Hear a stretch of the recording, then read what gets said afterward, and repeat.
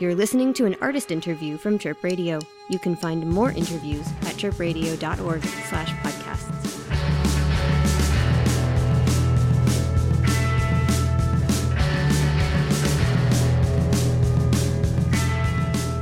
Thanks for joining us. I'm Lee Gomez, and you're listening to a Chirp Radio artist interview.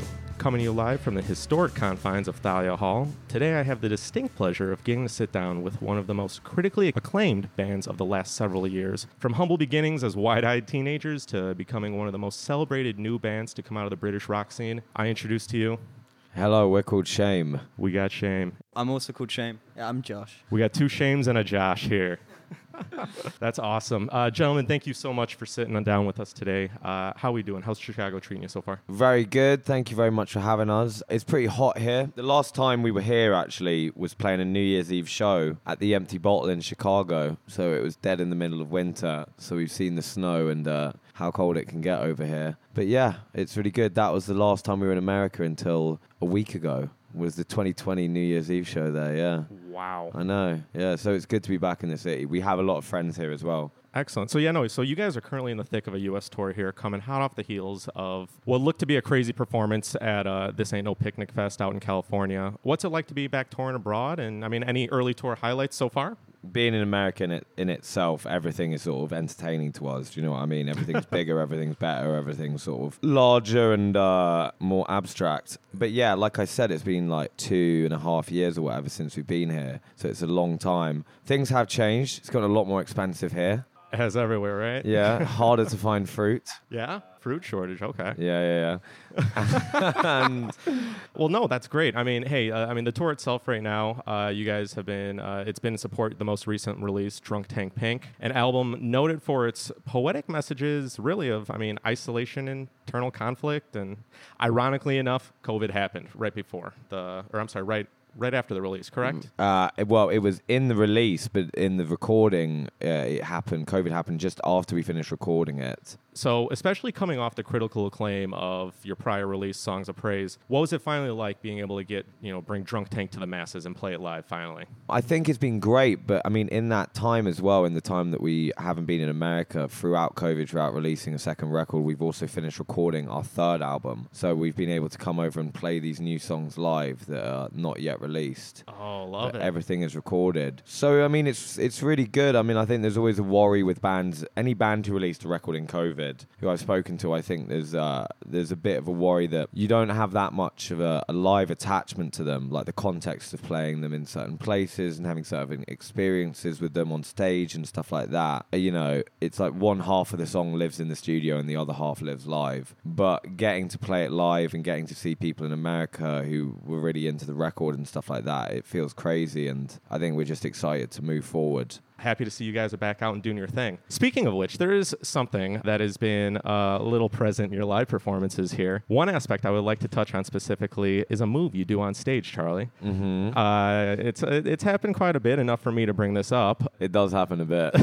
For listeners uninitiated, it is, that Bart and Lisa Simpson mosh move where they're just swinging fists, except Charlie, our guy here, he's just punching forward with both arms seemingly as hard as he can. And there's a lot of ferocity behind it, but is there a name to it? There's not a name yet. We'll have to work on that. Earlier, Duffel Shuffle. The Duffel Shuffle. Yeah, the Duffel Shuffle. There you go. Forbes has come up with the name. Oh, geez. Well, you're here to hear first. Dio had the corna, Till Lindemann has the Tillhammer, and Shame they got the Duffel Shuffle.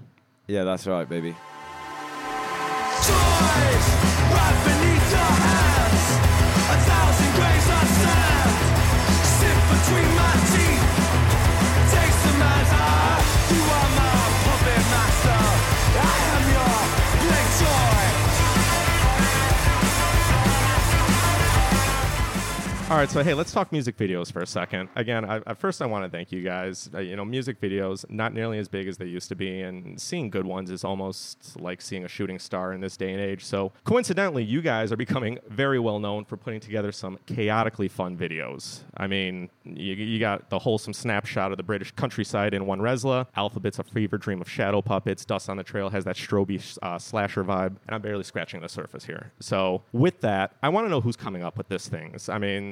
you guys got to be storyboarding. You know, what's going on in the background here? Walk us through the process of a Shame music video. I think especially with like the One Rizzler video, you know, we like came up with the concept of the cover as, I don't know, a lot of people thought we were kind of snotty and, I don't know, like mean or something. And so we wanted to show our like sensitive side. So I think that video kind of displayed that. Some of them have just been people proposing them to us. Like the Nigel Hitter one was by a guy called Maxime Kelly, and he just sent us the idea of kind of making it look like Stereo by David Cronenberg and having us being experimented on, I guess, as little babies, right? So it's kind of a mixture of like, you know, either trying to convey something that's represented in the album or other people just coming with ideas to us, or a mixture of the two. Sure. So in the process where somebody comes with an idea, how much influence would you would throw on it versus, hey, I have this idea and you're just, boom, let's do it, or it's a little bit more of a creative process in,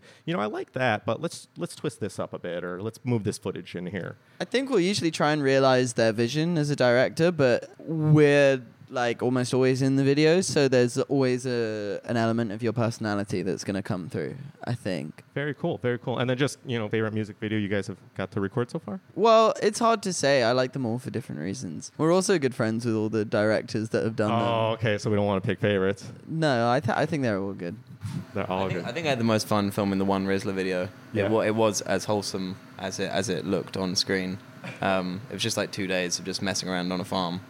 Very cold. Sure. But it brought us closer together as friends, I think, and as farmers. Eddie drove a tractor. Moving on to similar to a music video, except just longer version, so we'll call it a short film. You guys did that brilliant live in the flesh short film with director, I'm mispronouncing this, please stop me, but Ja Humby. Yeah, that's Correctly. correct. Yeah, and Molten Jets, which, again, any listeners who are unfamiliar, these are the same people who did that also great King Cruel Live on the Moon performance, so do yourself a favor. Go watch both of those videos right now. But getting back to the Shame interview here, tell us about how that came to be. So it came together because we needed to release. It was COVID time, so obviously we couldn't play any shows around the release of the album. We wanted to do something. And obviously, like one of the fortes of the band is the live performance, and we don't just want to put out a bog standard one of us just stood in a sort of room, you know, playing the songs consecutively. And so we sort of again looked at some videos we really liked, and Molten Jets, which is Ja Humby, his King Cruel Live on the Moon just looked more interesting, and it was just different, and that is why I think it's so sort of heavily received. And just so happened, one of our managers, Cal, knows him personally and got in contact. And he'd had that idea for a band to do that exact video for like 10 years or something like that. And he thought like we would be the band to do it with. And the filming of it was pretty hectic. It was really awkward. I mean, it's the whole point of the video is just to be uncomfortable, but it really, really was, yeah. Now, that pregame speech that you kind of throw out before you guys make your way to the stage, was that to lay on the discomfort even further? Or? Everything was completely improvised. Okay. Like, everything. I don't, like, nothing was scripted apart from that we knew how to play the songs. Like, that was it. Wow. So you just improvised that thing right then and there. That wasn't... yeah. Oh, wow. Inspiring words. Thank you. But I haven't watched it back since, so I don't know how... Oh, no. It's good fun. It's good fun. So really quick, you guys mentioned earlier we got a new album on the way. At liberty to talk about that for a couple minutes here? Or? It'll be coming out early next year. It's very, very good. And yeah, we've been playing it for a little while now, and you know, hopefully we're going to start announcing it relatively soon. And I think we're all very excited to move forward with that, and that will give us even further reason to come back to America. And because even though we're fresh with Drunk Tank Pink, you know, we have toured that in the UK and Europe by now. So I think we're excited just to come back on. It's adding more songs to the set. We're seeing it just become a stronger live performance. So to have these songs out for people to know them as well, we hope will just make everything elevate. Wicked. And it really, just out of curiosity with the live performances and everything, following your guys' social media and everything, looking forward to getting my hands on one of those pink It's Shame Bitch shirts. Oh, yeah, we have them here tonight. Whose idea was that? It was me. It was a moment of genius. It came to me in a dream. One last question here, and then I'll be out of your hair. You guys had your first release in the form of 2014's Gone Fisting EP, and you know it was done so as teenagers. Flashing forward to today, you've played in front of thousands of fans, countless festivals, and hell, you even recently got to open up for Pearl Jam. What advice, if any, could you guys impart on any budding musicians or bands that are currently in their 2014 Gone Fisting stage of life? Don't stop writing. Don't stop playing. I mean, there's other things, but those are big ones. Keep doing that. Heed our words. Or else. Oh, geez. All right, guys. Well, again, thank you again. Can't thank you enough, and break the leg out there tonight. Thank you so much. Thanks for listening. It just goes round and round, round and round and round. This has been an artist interview from Chirp Radio. You can find more interviews at chirpradio.org/podcasts.